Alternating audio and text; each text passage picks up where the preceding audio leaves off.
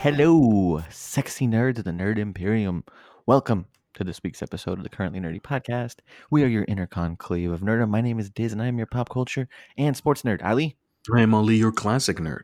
And I'm V, your comic book nerd. I'm a little bit sniffly because I'm crying. Yeah. a little bit. Is everything okay, Ali? Yeah, we okay just at home? as we were chatting before this podcast started, we watched Zach Fox's interview. Oh, I thought we were watching the Democratic National debates, and that's what was. No, fuck the Democratic National debates. I'll be honest with you, I didn't even bothered. I mean, I watched clips of it and stuff, but Yeah, I just that shit, man. Best line of the night. I wrote the damn bill. I love that. I love that. We'll talk about the Democratic National debates in just a second, but Can we not, please? Yeah, we got to mention just a couple things, and then we'll move on. Fine. We're currently nerdy podcast, but we're watching Zach Fox's interview because for the first time in I think world history, in the history of our friendship, certainly, I knew something that they didn't about pop culture. Mm-hmm. Usually it's, Ali, have you heard this thing? Ali, have you seen this thing? I remember back in the day, that one rap song that you played. Still, I don't even remember what it was, but it's still like it messes with my head a little bit. Dip, begin. That one, exactly. Young Thug. That one. I remember hearing that. I'm like, what the fuck is? So it's always been like, V has always been like, hey, have you guys seen this thing? Or Diz has always been, have you seen this thing? And when they say, have you guys, they usually mean me, because I'm so behind. But the first time I knew about Zach Fox before they did, and I had heard the song, so I brought it up. But I brought up his interview that he did, and we just watched it together. It was like 7 minutes long. But what do you guys think? Dude, it may have been the funniest interview I had ever seen in my life. Right? This guy is a fucking genius. He's a mad genius. I love him. Yeah, he's like painfully self-aware of who he is and the situation that we are in right now in society. Yeah, I love that. It's like that mix of being painfully self-aware, but also giving like zero fucks. Yeah, right. Seriously. Like that combination works so well and is so funny. I mean, his line. There's some memorable lines in that, right? Yeah, I'll link it on the Facebook and everything. We'll link it on the social media. Yeah, we're not gonna give anything away. Go and watch it because it's just he's become the internet's favorite person, I think, really quickly. And with good reason. And go and look at his Twitter and his actual avatar. What do you call AVs? AVs? Yeah, it's Avi. Go and look at his AV and you'll see it'll make sense once you watch this interview why it is what it is. So we were warming up our humor muscles by watching that, and I was actually very excited because I'm like, I get to show you guys something, and it's not history related; it's pop culture. I was very, very thoroughly shocked and impressed, Ali. You've right. For the first time in your life, you have impressed me. I feel like I'm finally living in society. I'm not going to let that slide, by the way, that you just said that. Ali, the currently nerdy meme lord. Like all my accomplishments, the one you're proud of is that I knew who Zach Fox was before. Fucking piece of shit. That's good. No, I want that song. I want that song to be like, if it could be on number one of the charts. If that, I think it almost was. Is it really? Not number one on the charts, but it's like number one on Spotify or some shit like that. You know, if that like Old Town Ho song or whatever it is called. The Old Town song is like Lil Nas X or whatever. Yeah, but like it's huge right now. He did a remix with the Young Thug. He did a remix with BTS. He did Soul Town Road. Yeah, he keeps just remixing. Didn't he just recently hit Dolly Parton? Yeah. But his song is number one, and Mariah Carey tweeted out about it, which is kind of interesting. Okay. Yeah. So apparently, so as I understand it, it's like he's about to break the record for like longest time on the chart. Yeah. Or something like that. Like or like he's like tied with like Despacito, another song. And I think it's Mariah Carey and Boyz II Men. It is. Yeah, like a One Fine Day or whatever, or another whatever it is. But they I think if I remember correctly, they talk about how with those, it's like if you release a song and then you release a song where it's the same one but someone else is singing, so basically like they add another element to it, they count those as a single time on the chart. So they won't count a remix. They won't count a remix or or something like that as two different, like periods of time on the singles chart. Right. But it's the same song, but they add like Billy Ray Cyrus or he added whoever else. Right. So they count it all together. And it's hit the top of the chart. So it's like tied with like Despacito and shit now. Yeah. You said Boyz II Men and just brought back flashbacks of the good old days. Like I used to love Boyz II Men. On Bended Knee, love that one. It's a very Motown. good song. Yo, okay. So speaking of underrated funny people, Lil Nas X on Twitter, He's very funny, really funny. He is really funny. He tweeted out. He said, "Man, last year I was sleeping on my sister's floor, trying to get people, like begging people to listen to my music, and this year I'm gay." Yeah. Well, for people who hasn't been following, he came out on social media. Oh yeah. And it was a big deal because it came out during Pride Month, and he's another one of those, like, he's very iconically our generation. Like it's ridiculously hilarious because he's very online, right, quote unquote, very online, and so I think the humor works. Yeah, he's hilarious. But having said that, and having kind of done our pop culture, let's do a brief reference to the politics world. So there was 2 Democratic debates that were held. We watched.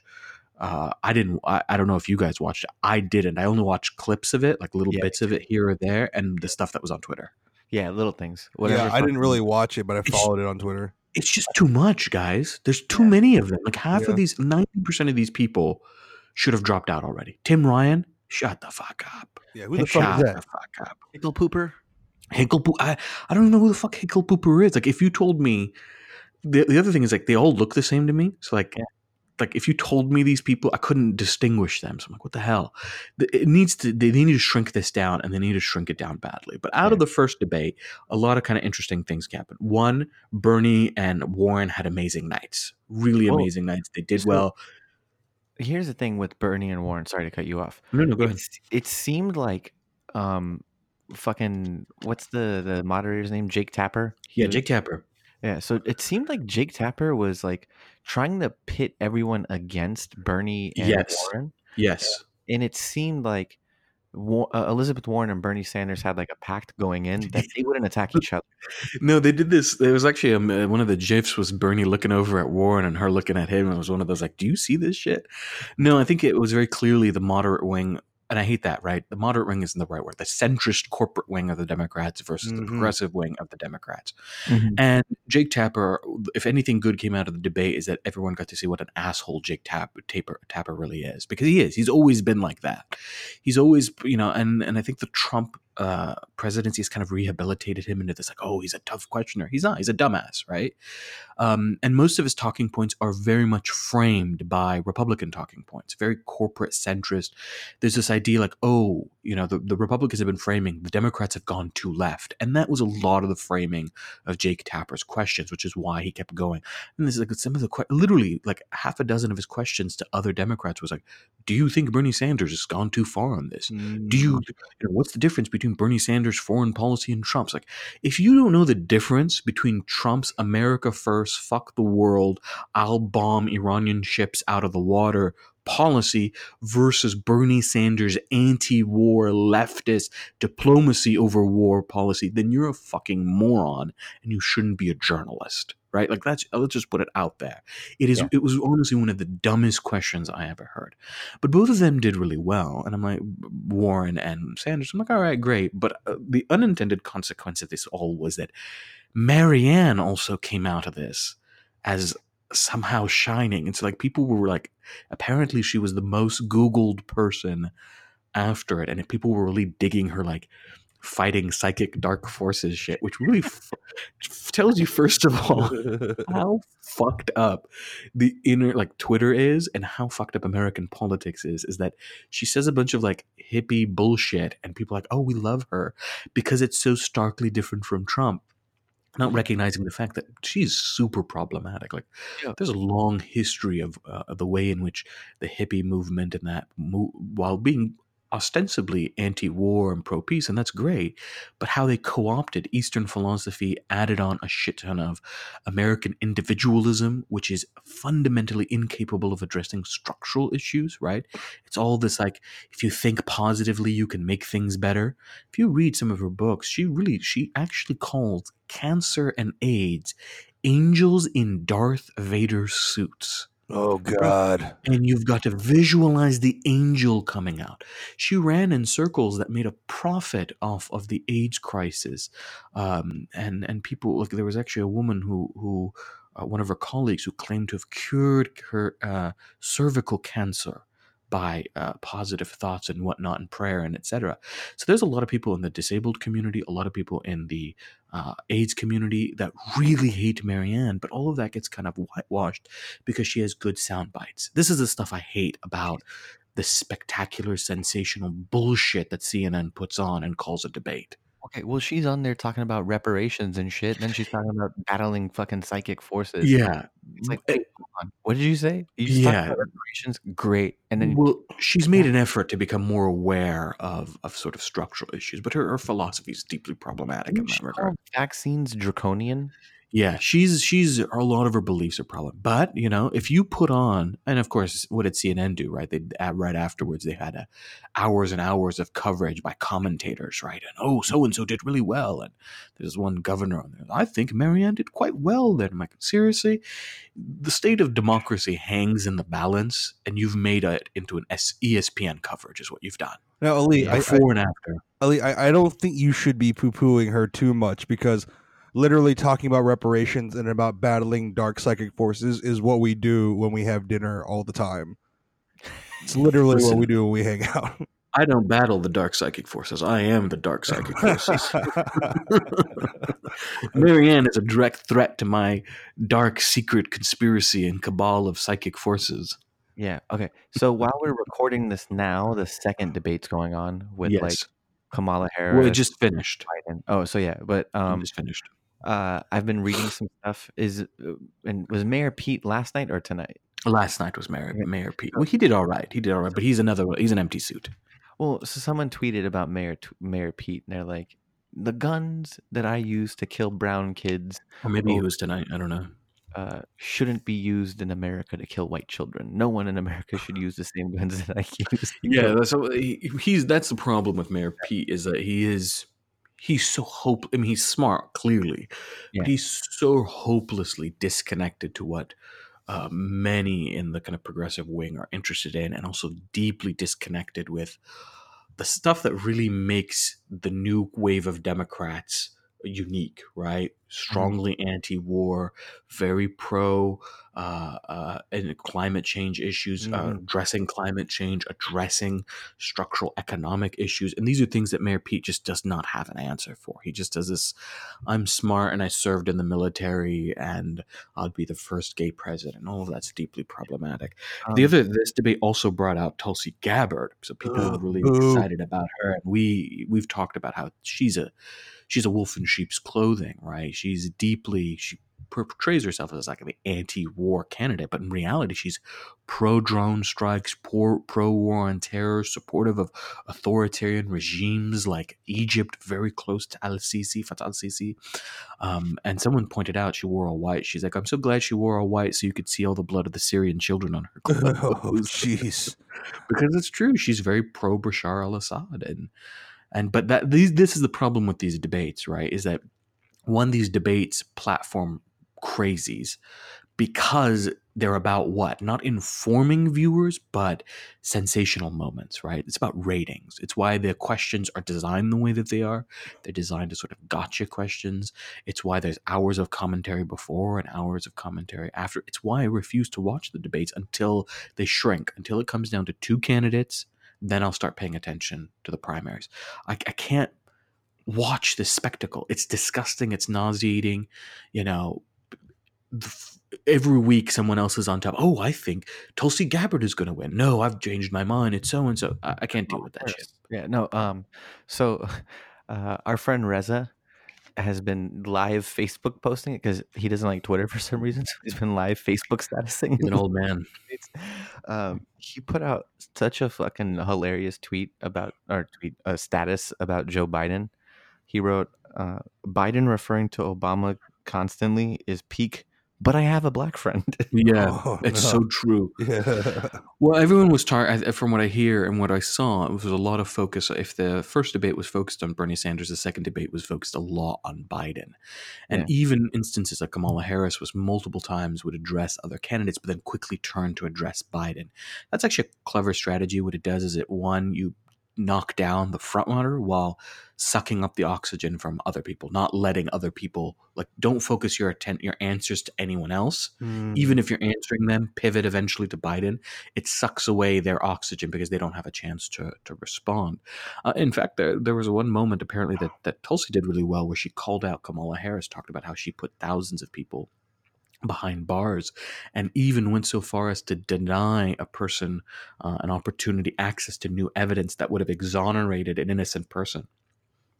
Called her out on her stance on marijuana.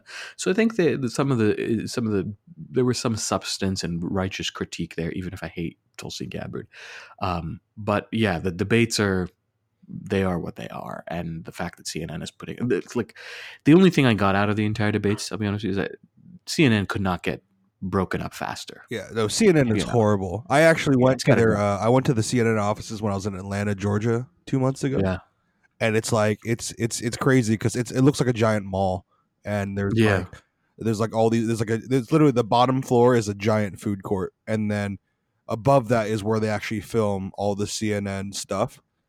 And I wanted to throw my euro at the window and see if it stuck on the back of Don Lemon's head. Yeah, weren't they owned by Turner at one point? Yeah, they are Turner, aren't they? Yeah, they're still owned by Turner, but it's led by Zucker, who was a former NBC and ESPN, so he has a lot of influence. His background is in sports coverage. Okay, guys. So, excuse me. Go ahead, Diz. Go ahead. Well, I was going to bring up a weird story from my childhood. So, as you guys know, I'm a huge wrestling fan, right? Still am and have been since I was a kid. Mm-hmm. And I was huge WWF, right? So I hated all things WCW. I hated TNT. I hated TBS. And I hated CNN as a kid because they were owned by Ted Turner. And I thought Ted Turner was the most evil man on the planet. Wow. Because of Vince McMahon. That's actually really funny.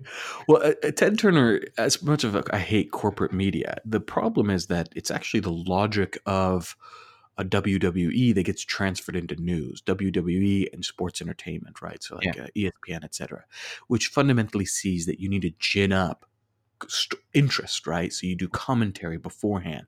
You bring on so-called commentators and pundits, and then they debate it out, and that becomes just as entertaining because a game only lasts for so long, right? Yeah. And a game is only on certain days. How do you get people to tune into an entire channel if there's not a game going on, right? Yeah. So you need that kind of 24-hour coverage thing of that game, right? Mm-hmm. We're going to break this down, and we're going to make this type of prediction, and then we're going to do 6 different shots of that one catch, right? That logic ends up in CNN a lot. We saw this with the last time. I remember the promos for Trump versus Clinton debates were literally like wrestling promos.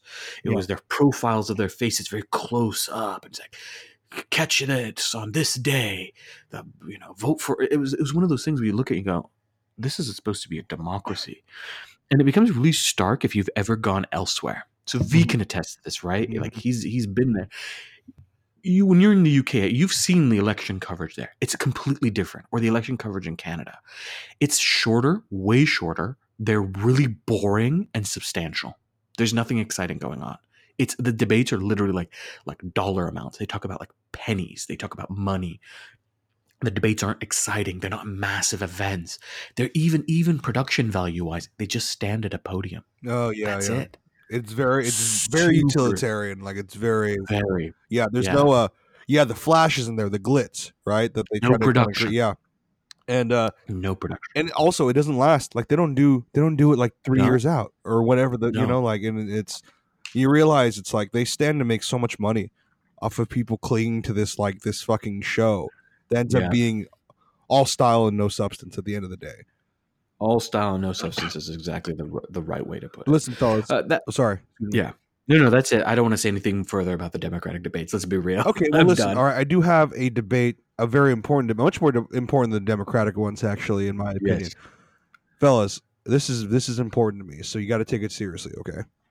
Yeah. Donnie Yen, Yeah. Jet Li, Jackie Chan, Bruce Lee, Sammo Young, right? Oh man, you threw in Sammo Young. Yeah. Or martial law, and just because we need to have affirmative action. Don't you dare say Chuck Norris. David Carradine. Oh my god, Are these all names that you've been called growing up? that's one really fucked up. I'm gonna drive down to Aliso Viejo and punch you in your fucking throat. Wait, hey, hold on. He's gonna David Carradine you in your throat. Okay, listen. First of all, I was addressing the racism that has happened to you in your life. Uh-huh. I was asking you this question. So if I had said names like Muhammad Atta, Okay. Osama bin Laden, Okay, can I point out that like we're talking about martial artists and then you jump to terrorists? yeah, but like this is names that I've been called in my lifetime. I never called you that, but I will address my fist in your throat the next time you do that shit. Look, I can't debate these because I have a soft spot for all of them, and I'm like, I love them. I'm saying too, Huh? the names that I brought up too, or just not fucking the terrorists, you idiot. No, we've moved on from that bullshit already. No, we're talking about martial arts. I mean, I remember, good old Sam. Did you remember watching Martial Law? Oh, of course I did. Yeah. Oh my god, it was. You know what I loved about him is because he's the only fat guy amongst all of them. Yeah. But for a fat guy, like he was ridiculously agile and good. So I was very fond of him. But yeah, look, all of them are brilliant. I love all of them, and in turn, I've watched all of their movies religiously.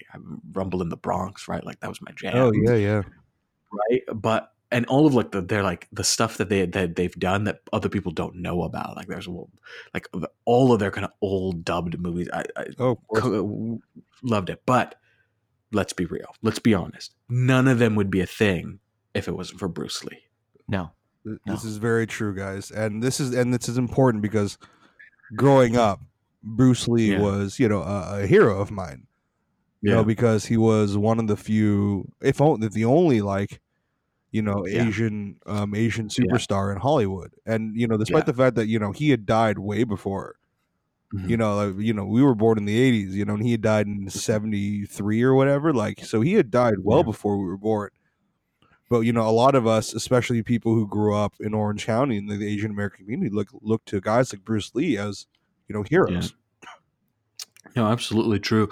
And the reason we were bringing this up is because it's quite recently he was there's a bit of controversy associated with it. So Bruce Lee appears in Once Upon a Time in Hollywood, Quentin Tarantino's, I think, new movie, right? Yeah. And what's crazy is this, like, he's depicted by Mike Moe, and the depiction of Bruce Lee itself is a bit problematic here because in this one, it's like he kind of portrays this arrogant kind of blowhard guy who talks about being able to cripple Muhammad Ali and also the crap, only end up getting his ass kicked by Brad Pitt's character, who is this like aging stuntman, right? Yeah. And then Bruce Lee's daughter comes out and this is very insulting to my dad's legacy, and it's completely out of character. And then his star student Dan Inosanto says like he was nothing like this in real life. Like, how dare you guys take this character, this human being, and create this like fucked up caricature of him for your movie, Yeah, well, so this is interesting, right? So Bruce Lee did have a reputation of being a showman and a boastful showman at times, right? But not in the way that Tarantino is depicting him. And that was partly because he was struggling against a massive backlash against kind of Hollywood and public press and whatnot. So he was drawing attention to martial arts at the time, but also martial arts as both as a sport and as a form of entertainment in movies and whatnot. In addition to being an actor, he was really the kind of person who jump-started the interest in martial arts, especially on the West Coast and in the United States. So like the rise of the McDojo, the rise of these kind of studios were all thanks to the attention that he was able to capture through his kind of showmanship. What's particularly frustrating is like, so Bruce Lee, I have a really strong relationship with Bruce Lee. Growing up, he was the guy I was most interested in as a sort of celebrity. I didn't have a lot of like celebrity people that I was interested in. But Bruce Lee was it. Like he was the guy Absolutely. I loved because I was interested in martial arts. I wanted to be Bruce Lee. In fact, Diz will know this, but one of our cousins, Suleiman, is an artist, a really talented artist. And one of the first things I asked him to draw for me was Bruce Lee. And he made this beautiful hand-drawn picture of Bruce Lee that I had on my wall for years. So Bruce Lee was really important in my life. But one of the things I also recognized growing up is that he's also one of the people who's been made into a caricature.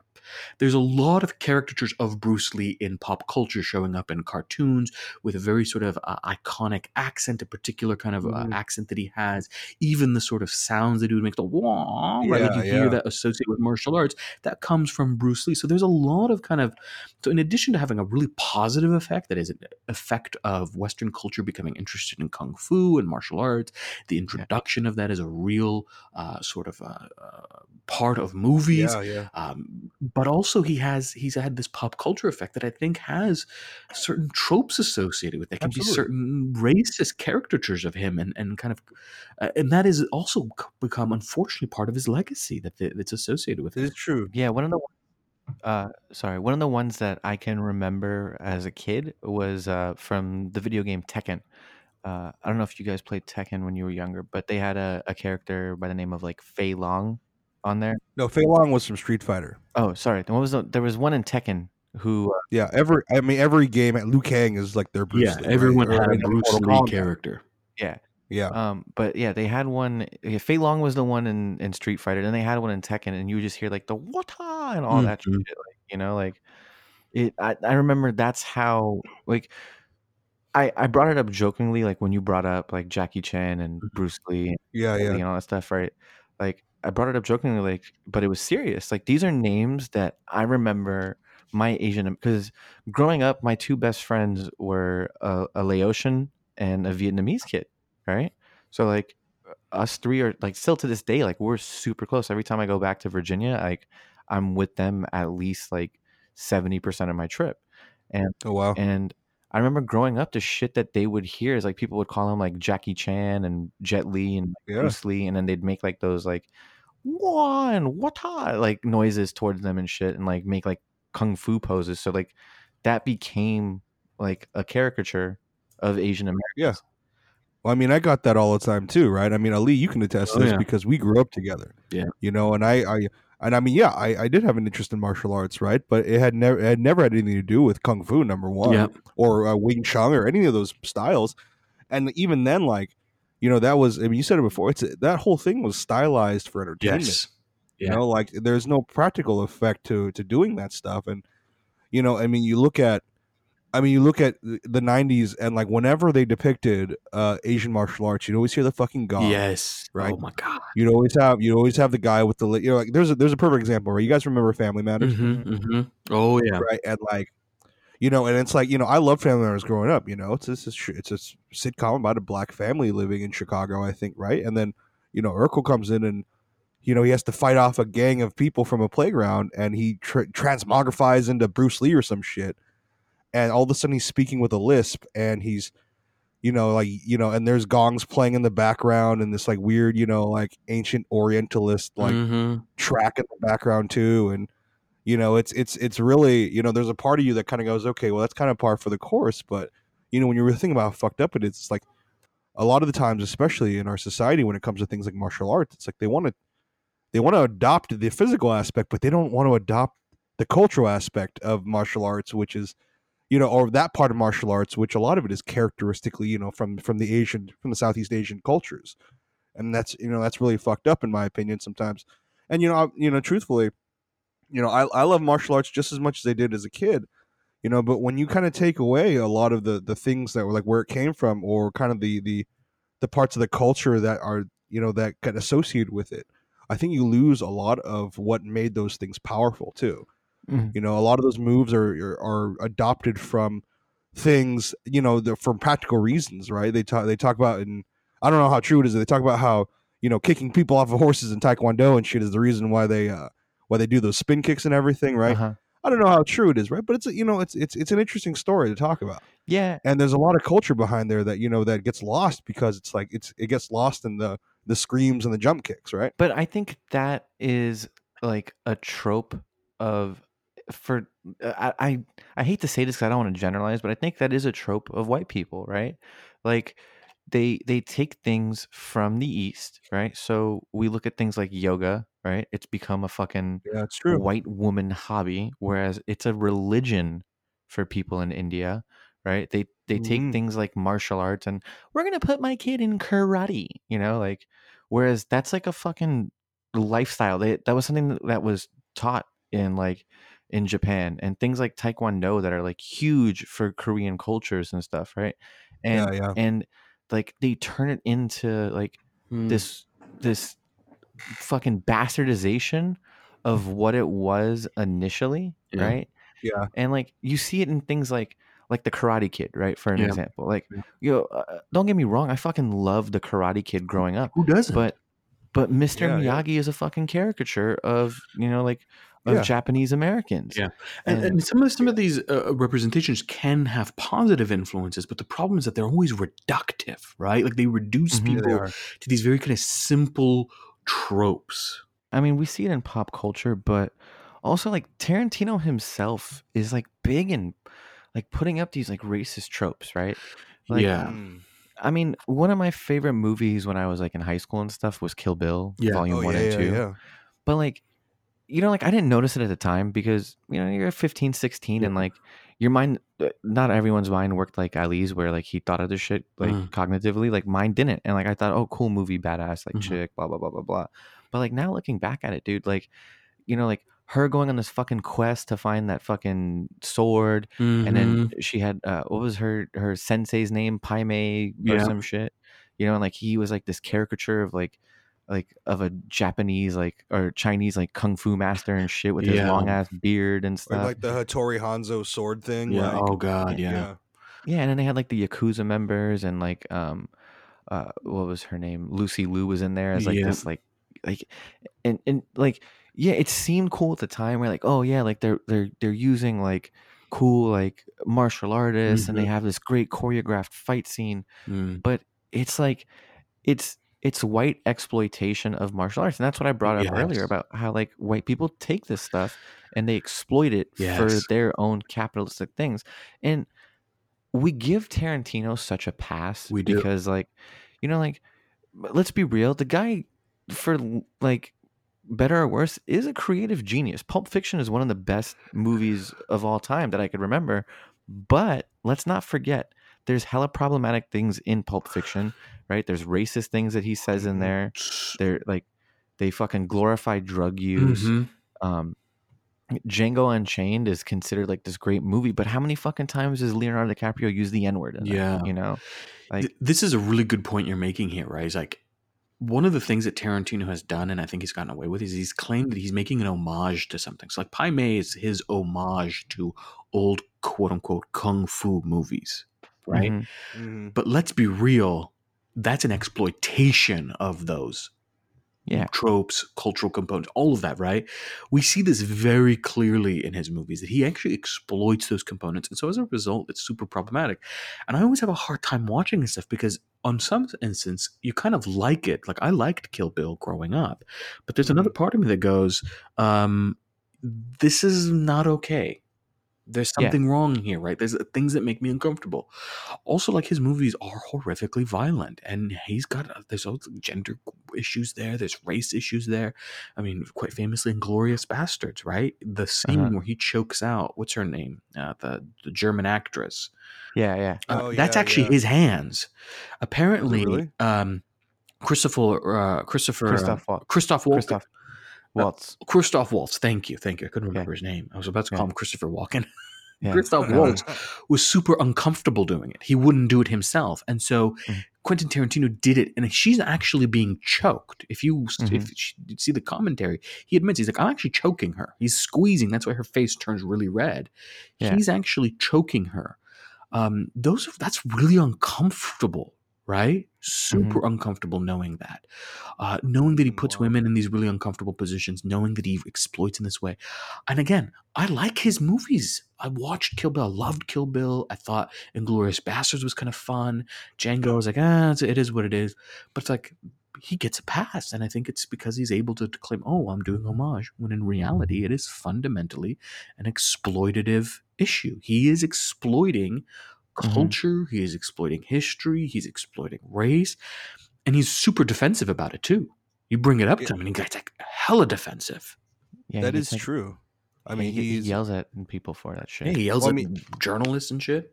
Don't we do the same thing with Stanley Kubrick too? I mean, we talk about his abuses on set too, but people still consider him a genius. He fucking put her through like mental and emotional abuse, man.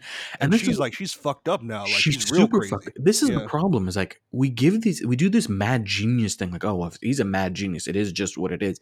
No, motherfucker. There's a genius doesn't give you a license to treat people that way. It doesn't give you license to not be sensitive or aware or conscious of things like exploitation, appropriation.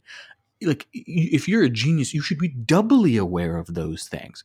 Being a creative genius doesn't give you license in that way. So I have issues with it, right? It's like, I get it. He's a good director and his movies are fun and it's interesting, but it's like, he needs to be more aware of that. Like, if Bruce Lee's family is uncomfortable with his depiction of Bruce Lee, that should tell him something.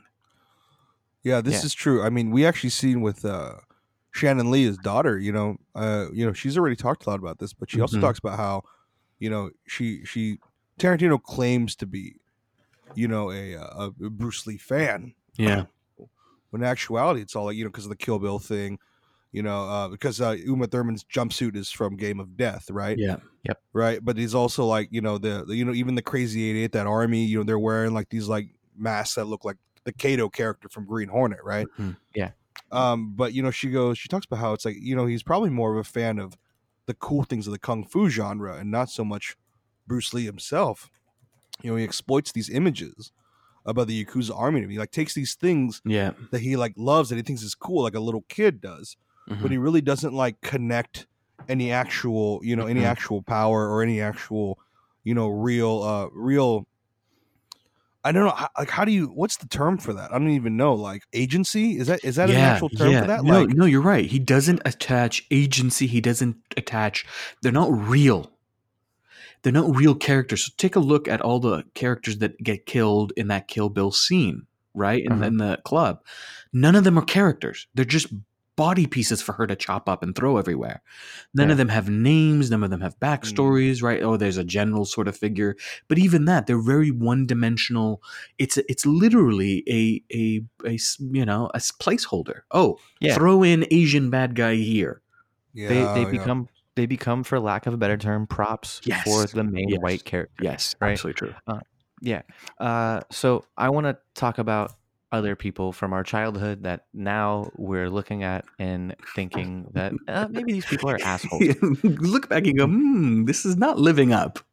Yeah, right? Yeah. Okay, first off, V, I know that your least favorite character in Saved by the Bell is Zach Morris, because you're a big fan of that. Zach Morris is trash. Fuck Zach Morris is a sociopath or something, right? Yeah, I know. No, screw that noise. Fuck that Zach guy. Morris is trash. That's one of your favorite fucking like series on. It's not my favorite series. I watched Saved by the Bell again on your Hulu account. Thank you very much.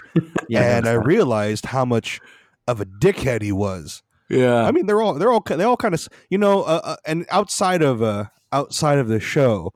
I heard Mark Paul Gosselaar can be a little bit of a pill, so I don't know. Yeah, I could be wrong. It is what it is. Okay. Look, all right. Apparently there's another one. Okay, so for years, we thought Dustin Screech Diamond was the worst character to come out of Saved by the Bell. Right. Fucking doing celebrity boxing, doing porn, yelling at people, fighting people. Stab somebody. Stabbing people, right? We thought he was the worst. You know what? My boy AC Slater, fucking Mario Lopez, is like trying to take that title away from Screech. Okay? Yeah. Here's Mario, you done fucked up. Look, Mario, you had everything that people wanted. Yeah. You were in shape. You were brown. You were on all those Entertainment Tonight shows. People fucking love you because you're a doesn't fucking age either. Apparently, yeah, you look the same now as you did in 1995. You know, the motherfucker's 45 years old and he's in better shape than all three of us combined. Oh, Okay, yeah, okay, that's not that hard to do. Yeah, let's be real. But yeah, it's not saying much, but still. But this piece of shit goes on the Candace Owens show. First strike right there. I know, yeah, Strike that's right. Strike one. And then he makes two mistakes on the Candace. He makes three mistakes in general. Strike one was going on the show. Yeah. Strike two, he goes on there, and Candace Owens baits him. Yeah. Right? She brings up Charlize Theron. Right? And Charlize Theron has a 7-year-old daughter named Jackson. Mm-hmm. Right? Jackson is a transgender girl. Mm-hmm. Right? When she adopted Jackson, she was raised without gender norms and expectations. Yeah.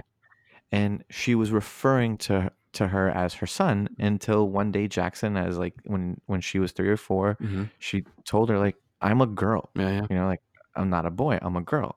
So, you know, like he goes on about how dangerous it is, you know, like that we're letting kids like identify what they want because kids say whatever. And then Candace Owens goes, well, you know, I've never had kids of my own, but I've babysitted 5 kids. And I remember one boy tried to jump off the stairs and fly because he thought he was Superman. And we tell them that they shouldn't think that they're Superman. Luckily, I caught him. Right? Like the fact that you're comparing fucking so much. She's a terrible person. The fact that you're comparing fucking trans children, like people, you know, like trans children that are being aware that, you know, they're misgendered to kids pretending to be superheroes is nuts to me. Yeah. And then he brought up like the hashtag believe women. Yeah. And how he finds that like problematic because, you know, he's like, people lie. It's not just men and, you know, but not just men and women that, you know, everyone lies. He's like, so what kind of world are we raising our children, especially our sons, if we say to believe women? What kind of example does that send to our sons? Strike 3. Listen, asshole. The example that sends to your fucking sons that we're raising is to not fucking sexually assault, sexually harass, or demean women. Yeah. That's the example it sets. Yeah. So, like, by belittling it and saying things like, "Oh yeah, it sets this bad precedent that, like, you know, because women lie sometimes." Yeah. Well, right? he hit it out of the park with fucking failing, like literally at all levels at this conversation. Literally failing at all levels. Like I understand why he failed, right? Like he goes on the Candace Owens show. She's gonna fucking bait you into saying dumbass things, and like he should know better as a fucking, you know, as a person in that limelight. Like you should know better. Like you shouldn't have to go and make an apology for saying this dumb shit because you're apologizing because people called you out on it. That's what you fucking really feel, right? And like, you know what? If you really want to fucking apologize, yeah, say that you were wrong and then fucking go and do the work, right? Go out there and do the work. Dan Harmon did something wrong, apologized, explained why he was wrong, and is now doing the work to make sure that that shit doesn't happen again. That's what fucking Mario Lopez needs to do. Yeah, well, you know, I mean, Slater should, you know, I don't care how many people he's wrestled at fucking Bayside, right? I don't care how many times he fucking danced with Jesse Spano or whatever, right? That dude's on my shit list. I fucking hate him, right? And the thing that sucks about this is that, you know, he's actually pretty deeply involved in a lot of the, like, and you know, a lot of the like GLAAD, you know, GLAAD sponsored events for, you know, for gay people, right? Or you know, for what they say is the LGBTQ community, right? But I think it's important that we, you know, a lot of people, especially the ones who are part of that's very same community, differentiate being gay from being trans. Yeah, you know, and like, you know, there is, you know, there is a, I think Ali, we talked about this before, where there was this thing where you talked about, like, you know, there's a lot of people within the gay community who don't look at being transgendered as being the same cause that they're fighting for. Right. Right. Yeah, and there is some transphobia within that community. You're absolutely right about that. And that's also because most people conflate the difference between sexual identity and gender identity, right? Like you could be trans woman and straight, trans woman and gay, trans man and straight, or you can be pansexual. So like sexual identity is different from gender identity. And a lot of people don't kind of know that. But it is part of the movement, the LGBTQ movement of addressing both gender identity and sexual identity and fighting for equality on all levels for that. But one of the kind of frustrating components about this is that both Candace Owens and Jesse Slater, just Mario Lopez, whatever the fuck you want to call him. The problem is that a lot of the people, we live in this era where celebrities, pundits, etc., they all feel they have the need to comment on things they know very little about. Candace Owens' conversation about, I've babysat. Lady, that doesn't make you an expert on child rearing or raising children. There are experts out there. If you want to go and you engage those experts and learn about that and then you want to form an opinion, okay, that makes sense. But they don't do that. Particularly on the right, this is a problem. You see this with Mario Lopez. He doesn't know this information and then he engages in it. He doesn't know about the fact about children being raised transgender. He doesn't know about the damaging effect of gender norms that can have on children. He doesn't talk about what happens to children who feel that they are trans, but then we force upon them, no, you are a boy, right? Like that, the damage that does. They don't talk about that. They don't talk about the psychological effects of that. Oh, it's it's a problem to let your son be raised as a girl. Would you know what the damage you can be doing if your son says that he's a girl or feels like she's a girl, and you insist that they're wrong? That is also damaging, and That's people don't want to acknowledge that. They don't want to acknowledge the years of study that's been done. They don't want to acknowledge the years of childhood development that's being done. And they certainly don't want to acknowledge the fact that their children are individuals themselves. They're not owned by parents. They're not controlled by parents. And that children have their own agency. And yes, it is a parent's job to guide. And there's certain areas that I think there's some, guidance that could be there, but a parent's job is to be supportive, to help to kind of raise kids in an welcoming and accepting environment. Imagine living in a world where coming out wasn't a thing, not because gay people didn't exist, but because they didn't feel they needed to come out.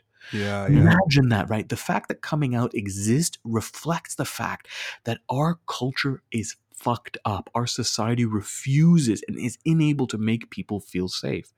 And it's the same thing with people who feel trans. They also feel like there's a coming out moment for them. That's kind of heartbreaking if you think about it. If you think about that, we live in a society where a person doesn't feel comfortable being themselves, that they have to be quote unquote in the closet, or that they have to have a coming out moment. This is something that straight people never think about. Well, none of us in this podcast ever sat there and went, we have to come out as straight. We never have to worry about that. We never have to worry about being ourselves, right? To have such an important part of our identity that we take simply for granted, right? Our gender or sexual oriented. We never imagined that that's such an integral part of our identity would have to be repressed, would have to be hidden. These are the things that we refuse to point out. And this is one of the reasons why transphobia is, in my opinion, one of the more normalized forms of bigotry. In the same way that we would said Islamophobia is very normalized, I think transphobia is as well. There is still a lot, and most of it is concern trolling. It's not unique and it's not fucking original. It's the same shit we heard about gay people back in the day, right? It's like, we're not sure. It's not healthy. What happens to the kids? What if they get raised by two gay parents? And but I'm just like, it's always phrased as a concern thing. Have you ever noticed that, right? It's like not outright. Yeah. We're not dropping slurs, but we're going, these people are ill. They have problems. We should help them with their mental problems. So that's the type of bullshit that people have been dealing with for ages. We said that about gay people. We said that about lesbian people. Now we're saying it about trans people. It's not even original bigotry, but it is normalized bigotry that we still see directed at the trans community, right? Yeah, it's crazy. And sorry, go ahead, Diz. I was just gonna say it, and this is why, like, suicide rates and depression rates in the trans community are higher than almost any other community out there. It's not just that they're already dealing with the societal pressures, the family pressures, the cultural pressures, right? But then you add on top of that the fact that this form of bigotry gets platformed. The fact that Candace Owens has a show and that people can go on that show to say shit like that means that trans person is being exposed and inundated with constant transphobia, right? Yeah. Whether it's from TV shows that they're watching. I mean, how often are trans people depicted as sexually deviant or dangerous or criminals? For the longest time, this was the case with bisexuality. Villains that had sort of dangerous sexuality were viewed as bisexual. Right? Yeah. We see the same thing with the trans community. So you had cultural representations, media representations.